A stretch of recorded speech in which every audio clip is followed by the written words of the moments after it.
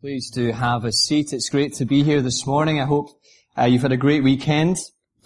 But let's just, before we turn to God's Word, let's just have a moment of silence. Let's just still our hearts and let's pray together. Gracious God and loving Heavenly Father, we praise you this morning, Lord, like we've sung, that you're an awesome God, that your mercies are new to us each and every morning, and that your grace is truly sufficient for us. Lord, we come to your word this morning desperate to hear from you. So Father, we ask that you would send your Spirit, that he would lead us into all truth. He would be our teacher. He would be our guide. And Father, as we look at this wonderful picture of grace, that it wouldn't just be a word that we sing, but Father, it would be a reality and a truth that we experience. So Father, I pray that we would leave here this morning with a bigger picture of who you are. And this is our prayer in Jesus' name. Amen. One of the television programs that Alex and I have got into recently is The Voice.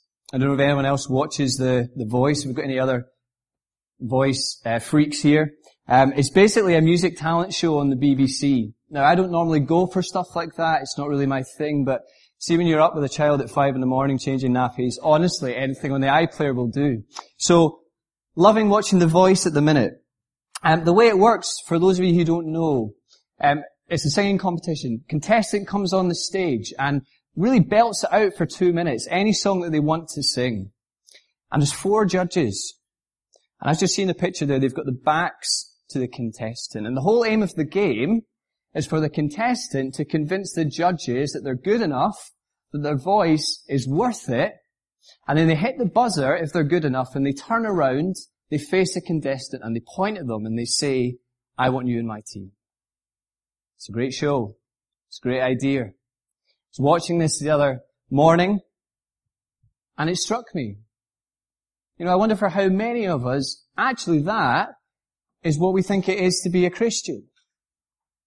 You know, maybe that you're here this morning, you wouldn't describe yourself as a Christian, and you feel like you're performing for God, you're trying to live a good life, a moral life, but deep down you think you're never going to be good enough for Him. Or perhaps that the problem isn't with you, actually the problem is with the judge, it's with God.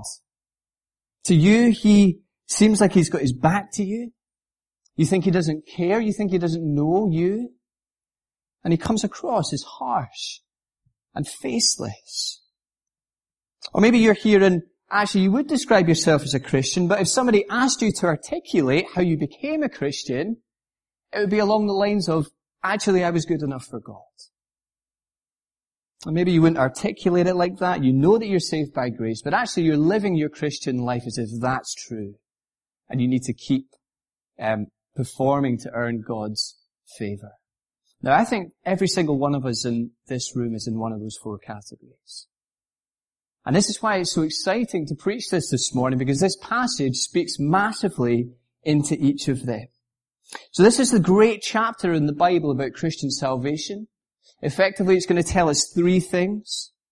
Firstly, it's going to give us a reality check on where mankind stands before God in his own right. It's going to tell us what God has done about it. And in light of that, it's going to tell us how we should respond. So turn in your Bibles to Ephesians chapter 2. We're in at the first 10 verses this morning. It's imperative that we have God's Word open to us there. If you've got a Bible in front of you, can I encourage you to open it? Just, if anything else, you can check this is not something I'm making up. This is actually what it says. And as you're turning there, let me give you a quick 101 on what we've seen in Ephesians so far. Remember, this isn't a theology pamphlet. This is a real letter written by a real person, written to real Christians who've got real struggles. And Paul's rocked up in Ephesus, and he's declared in this city where the goddess Artemis is worshipped, that a god that you can make with your own hands is no god at all. Now, this is effectively like someone turning up to Paris, walking right underneath the Eiffel Tower and declaring that the Eiffel Tower is a fraud. Okay, it's not going to go well for that guy. But this is what Paul's done, and he's been aggressively forced out of this city. But here's the thing, these Christians remain. These Christians remain living in this hostile, pluralistic, dangerous, spiritualistic, occultic, paganistic world. A world that's not too dissimilar from ours. And he's writing to give them confidence in the incomparable power of God. And that's what we saw last week. Paul's been saying this, that there is no greater power than God against all the odds, raising Jesus from the dead and seating him above all powers and rulers and authorities. And this is what he's going to say this week. That same power, the resurrection power that God worked in Jesus, if you're a Christian, you've experienced it in your own life as well. Big idea this morning. To be a Christian is to be a living miracle. And grace, as we've been singing, as we've been looking at so far, grace is the banner that flies right across this section. Now, I love a sporting cliche. If you were watching the rugby yesterday, incredible by the way, watching the rugby yesterday, full of sporting cliches. One of my favourite, game of two halves. This section is a game of two lives. And he's going to contrast the walk of death, and he's going to contrast the walk of life. So let's read about this, the walk of death. This is verses 1 to 3, Ephesians chapter 2. Paul writes this.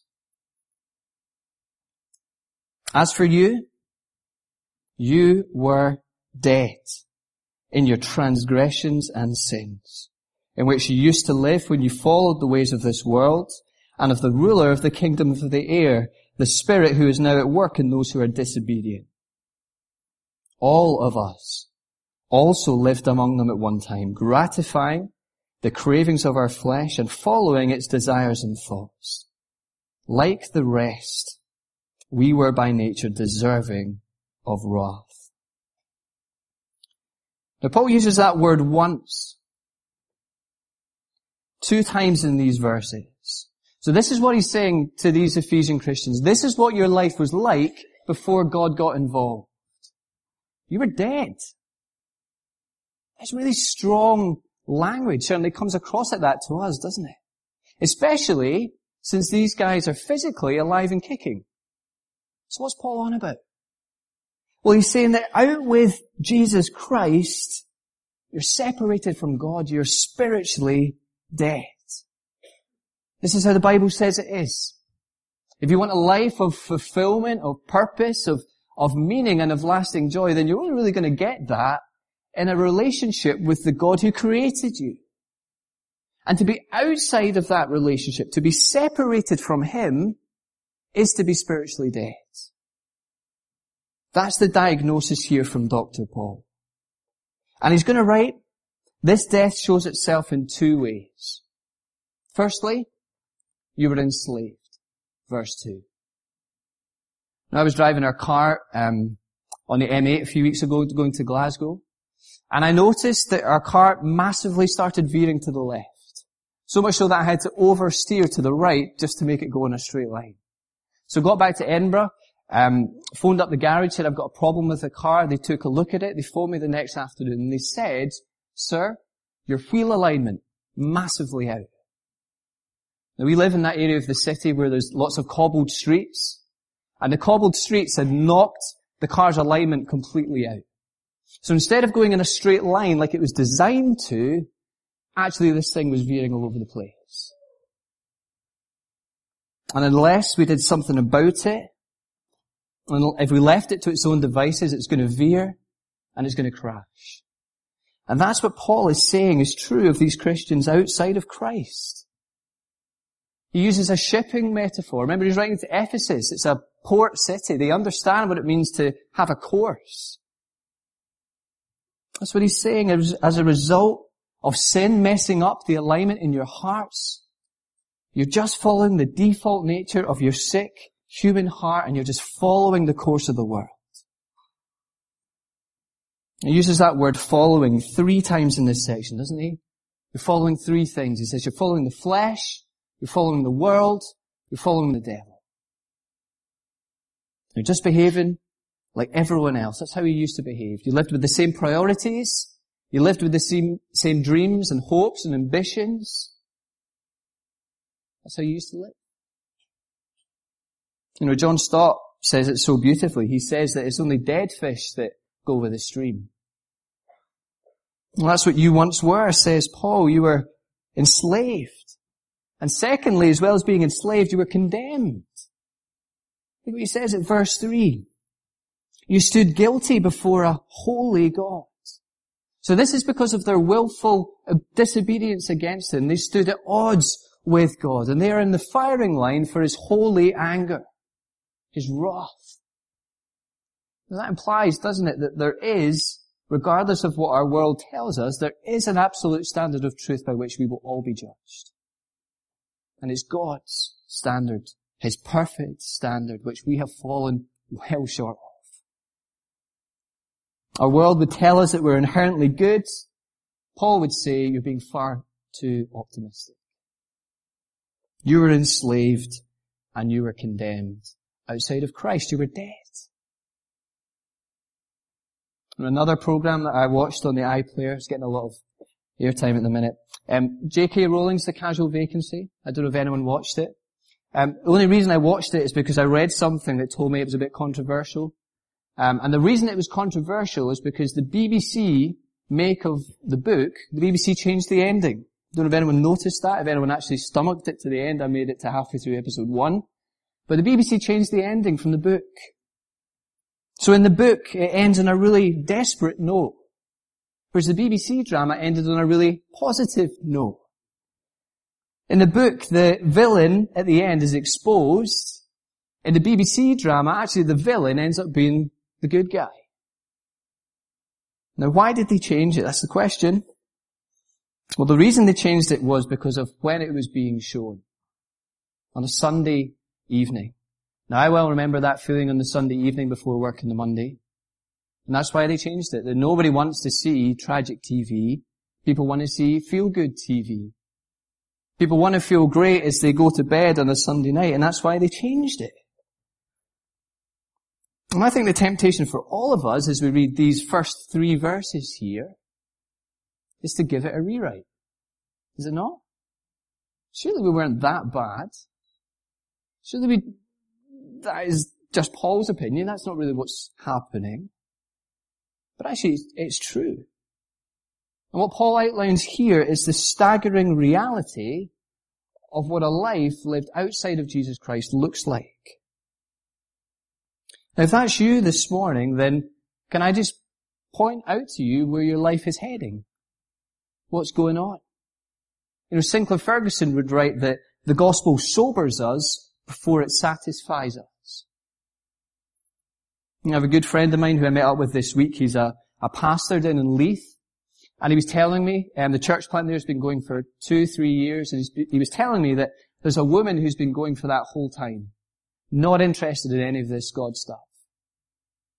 And actually she was converted a few weeks ago through these verses. That actually, it made sense to her because she couldn't figure out why she kept going back to church week on week. She couldn't fathom why she suddenly took a notion to read the Bible. She couldn't understand why she liked hanging out with Christian people because this detested her. And then it clicked. That God was pursuing her by His Spirit. That God is into making dead people alive. If you don't believe that, come back a few weeks' time for Easter. We go big on it. It's kind of what it's all about. And she realized that God was pursuing her. Now, and she gave her life to Jesus. I wonder if that's something that's true for some people in here this morning. Actually, you don't really know why you come to church. You don't really know why you like singing these songs. You don't really know why you kind of read the Bible. Well, guys, can I say, could it be that God is pursuing you by His Spirit? Could this stuff be beginning to make sense because God is at work in your life, transforming you? Have a think about that. But you were dead, writes Paul. Here is mankind shown to be totally inadequate to save themselves apart from God's intervening grace. Dead. You know the thing about dead people? They can't make themselves alive. And this isn't like Sherlock, where he puts the squash ball under his arm, he stops the pulse, he's declared dead, but he's not actually dead. Okay, this isn't like your first aid certificate. I don't care what qualification you have. You cannot revive a dead person. Okay, no kind of Heimlich maneuver in 1, 2, 3 is going to resuscitate a dead person. A dead person's only hope? Resurrection. Only hope. Now that is pretty bleak reading as we move on to our next section. The walk of darkness. And it leads us to ask the question, is that it? What's going to happen next? Well, this is where I want you to think of the first school disco that you ever went to. Okay? Do you remember that? Boys, you maybe put on a bit of your dad's Paco Rabanne, a bit of Brill cream in the hair. Girls, you maybe borrowed your sister's lipstick for the evening. And you went to the village hall, and you went into the village hall only to be greeted with the Great Divide. Yeah? Boys on this side of the hall, playing keepy-ups with balloons, if you were me. And girls on this side of the hall. And there was a massive separation. And the tension, you could feel it, it was palpable in the room. The question was, who's going to make the first move? Who is going to make the first move? And as we leave verse 3, that is the question that's there. Who is going to make the first move? Our sin has separated us from God. There's a massive chasm there. So who's going to make the first move towards reconciliation? Well, we've just seen, haven't we, quite categorically, it wasn't us. It couldn't have been us. We were dead. It's not like we were crying out in God's direction for forgiveness. We weren't trying to make ourselves look pretty before God. In fact, the opposite is true. That we were shoving God's kindness back in His face. We wanted nothing to do with Him. We preferred the darkness. So who's going to make this first move towards reconciliation? Who's going to make the first move to bring people back to God? Well, this is where Paul pens two of the most beautiful words that you'll find anywhere in Scripture. If you've got an ESV, it just reads, but God. But God. The two words on which the whole future of the human race rests. And it hits you, doesn't it, given everything that's gone on before? We were dead in our transgressions and sins, but God. We were enslaved, but God. We were condemned, but God. Do you see how that works? That God is the one who makes the first move towards reconciliation. Praise God that it's Him who steps forward in grace, and it's Him that comes down to us. You know, when we weren't looking for Him, He came looking for us. This is what it's telling us. That God is the loving pursuer. That God is the gracious initiator. And God is the one who changes absolutely everything. But God. You know, let's read verses 4 to 10 and we'll see how this works. Paul writes this. But because of His great love for us, God, who is rich in mercy, made us alive with Christ, even when we were dead in transgressions. It is by grace you have been saved.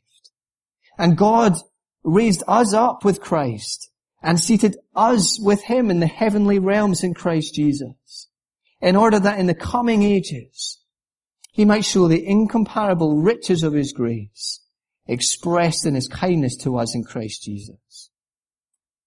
For it is by grace you have been saved through faith, and this is not from yourselves, it is the gift of God, not by works so that no one can boast. For we are God's handiwork, created in Christ Jesus to do good works, which God prepared in advance for us to do. So what has God done? See verse 6. God has done in our lives exactly what He did to Jesus back in chapter 1 and verse 18. Have a little look at it there. God made Jesus alive. He makes us alive. He seated Jesus in the heavenly realms. And he seats us with Jesus in the heavenly realms. God's power raises Jesus from the grave. The same power raises us from the spiritual grave. We were dead. God has made us alive. We were condemned. Now God has saved us. We were enslaved to the flesh. Now God has freed us from its grip. And he's seated us, with Christ above every rule and authority and power. What's the point, caller? We share in Christ's victory. If we are in Christ, we share in his victory. And this is something I noticed this week. Notice that it's in the plural all the way there. It's us.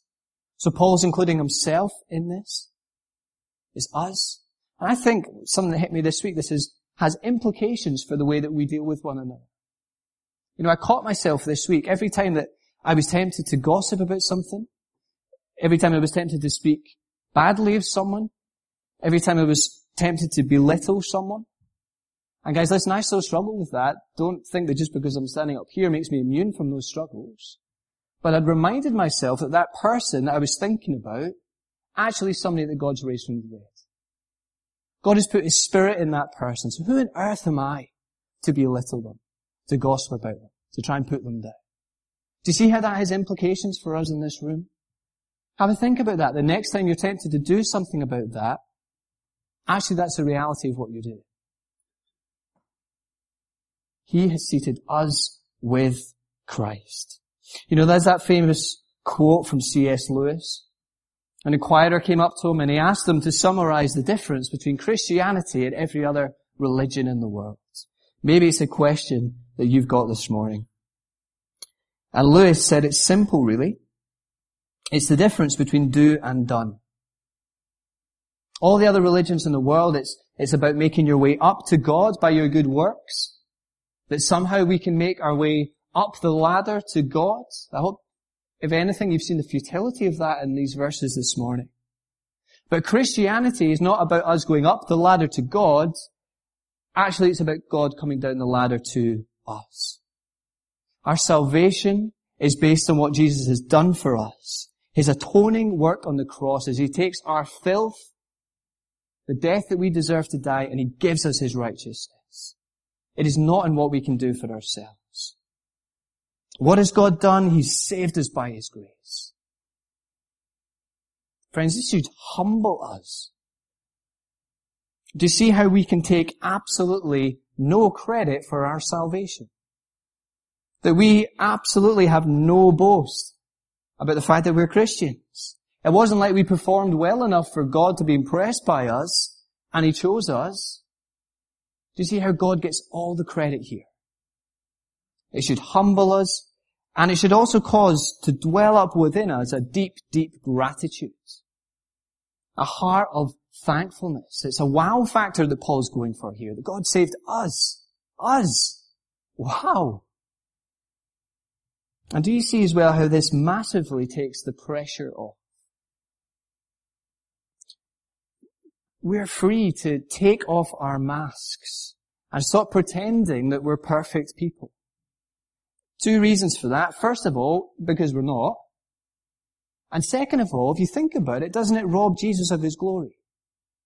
You know, actually, if we've added something to our salvation, if we added 5% and God was 95%, then actually we can take some credit for the fact that we're Christians. But if we take off the mask and we say, actually, amazing grace saved a wretch like me, do you see how God gets all the glory of that? That Jesus is glorified, not me. There's something practical I've tried to do this week every time I've come to pray, is I've just simply gone, but God. But God. You can do it, but God. I don't know how you pray, but you can do that. Just reminding ourselves of what God has accomplished for us, all by grace. Why has God done this? Because he's a loving heavenly Father. Do you see how that works? Verse 4, the adjectives that Paul uses. What's driving this whole salvation venture?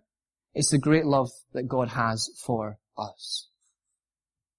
You know, I used to think of God a bit like I'm quite into football, you may have guessed that. I used to think of God like the football referee.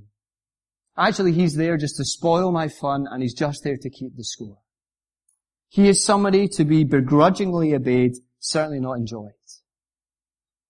Maybe that's your opinion of God this morning. Well, can I ask you, is this the God that you see Paul describing here? God rich in mercy. God rich in grace. Why does He love us? He loves us because He loves us because He loves us. Actually, do you see how He's not the referee? He's the one who steps in off the sidelines and gets involved in my mess, gets his hands dirty to save me. You know, Rico Tice in the Christianity Explored course, he puts it like this. You are more sinful than you ever realized, but you are more loved than you ever dreamed. But you see, there's another reason that God saves us. And I wonder if you remember doing show and tell at school. I certainly do. Maybe you brought in your pet budgie. Maybe it was your Ninja Turtle figurine. Show and tell at school. Something that you were proud of that you wanted to show the rest of the class. And tell them the story behind it. Well, these verses tell us that God's doing a show and tell with His church to the world. Every single person that God has saved is a trophy of His amazing grace. I don't know if you've ever thought about that God's intention for Brunsfield Evangelical Church is that He can showcase His incredible grace to the world as He does a resurrection job on dead people, as He forgives and transforms outrageous sinners like us. As people see that, His grace shines forth. You know, maybe you're here this morning and you, like Paul alluded to earlier, we didn't even talk about this beforehand, so it must be something in it. If you have a hard time believing that God loves you, if you have a hard time believing that grace really is sufficient for you, well, can I ask you from this passage to look around? Okay? You can do it. Move your neck. Look around. This is a community of grace. Okay? None of us have earned our right in God's kingdom. This is all grace. And this is a place where it's okay not to be okay. Grace. If you don't believe me, listen to Mumford and Sons. They put it like this. It seems that all my bridges have been burnt. But you say, that's exactly how this grace thing works. It's not the long walk home that will change this heart, but the welcome I receive with the restart. Amazing grace. What should be our response? We'll see that God saves every Christian in order that they might do good works. Saves them so that they can do good works. So important we get that order right. You know, I hope you've been enjoying the Exodus series that we've been going through the last few mornings. Taking a little break from it for a while. We'll go back to it in a few weeks. And we'll see them being given the law by God. So this is what is happening here. God saved them, and He's saying, because you're my holy people, this is how I want you to live. And notice that it's not the other way around. It's not that you obeyed me, you lived up to my standards, therefore I think you're worthy enough to be saved. No. It's grace. And it's the same for us. God saved us, and He says, live for me. This is how I want you to live. And do you see how it's a worshipful response? We are God's workmanship at verse 10, created in Jesus for good works. Good works that you'll notice that God has prepared beforehand for us to do. So these works that we're doing, we can't even take the credit for them because it's God that's prepared them for us to do. You know, I know a lot of you here are in that transition stage of life. You know, maybe you're a graduate, maybe you're leaving uni this summer, you're going somewhere else. Maybe your job's finishing up and you're about to move on from this city. Well, can I encourage you to see the wonderful promise here at verse 10? That whatever you go on to do, you can walk sure knowing that God has gone before you and that no matter what you encounter there, He has got good works for you to do in that new situation. He knows what you're going to face. He's prepared works for you to do. You can trust Him. So sovereign and gracious is God, that He's prepared good works for us to do. I find that incredible. And I find that amazingly humbling. So do you see the contrast in walk as we bring this thing to a close? Verse 2, we're walking in darkness without a hope. Verse 9 and 10, we're walking in grace. We're walking in good works. What an amazing God we serve. What an amazing God that we know. Now let's finish by going back to the voice. Is the voice theologically sound? That's our question. Well, what picture is Paul painted in Ephesians here? Can we do anything to earn our way onto God's team? Is God the harsh judge who's got his back to us? Did we earn our way onto his team by performing well enough? And are we out with God's love and grace? No, no, no, no. Do you see this picture in Ephesians 2? Do you see how we're the contestant that's dead on the floor? Do you see how God is the one who turns towards us in grace? Do you see how God is the one who breathes new life into us? And do you see how God is the one who tells us for the rest of our days to sing a song of worship to him, telling the world how incredible his grace is? This is our great God. You know, one of the songs I've been listening to in preparation for this, I don't know if that's too small to read. If it's not, I'm going to read it out. It's called Grace Unmeasured. It's a Sovereign Grace song that we used to sing, Alex and I, at our church back in Bristol. And I've been listening to it this week, and I just think it's so poignant. Let me read it to you as we close. Grace unmeasured, vast and free, that knew me from eternity, that called me out before my birth to bring you glory on this earth. Grace amazing, pure and deep, that saw me in my misery, that took my curse and owned my blame, so I could bear your righteous name. Grace abounding, strong and true, that makes me long to be like you, that turns me from my selfish pride to love the cross on which you died. Grace unending all my days, you'll give me strength to run this race. And when my years on earth are through, the praise will all belong to you. Let's pray together as we close.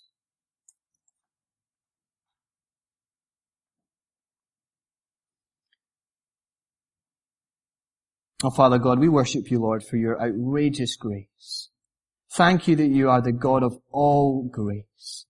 You have shown us favor, Father, sinful and disobedient people like us. Lord, I pray for us this week that you would help us grasp grace more. I pray that you would help us love grace more. And I pray that you would transform our lives by grace more and more into the image of your Son, Jesus Christ, in whose name we pray. Amen.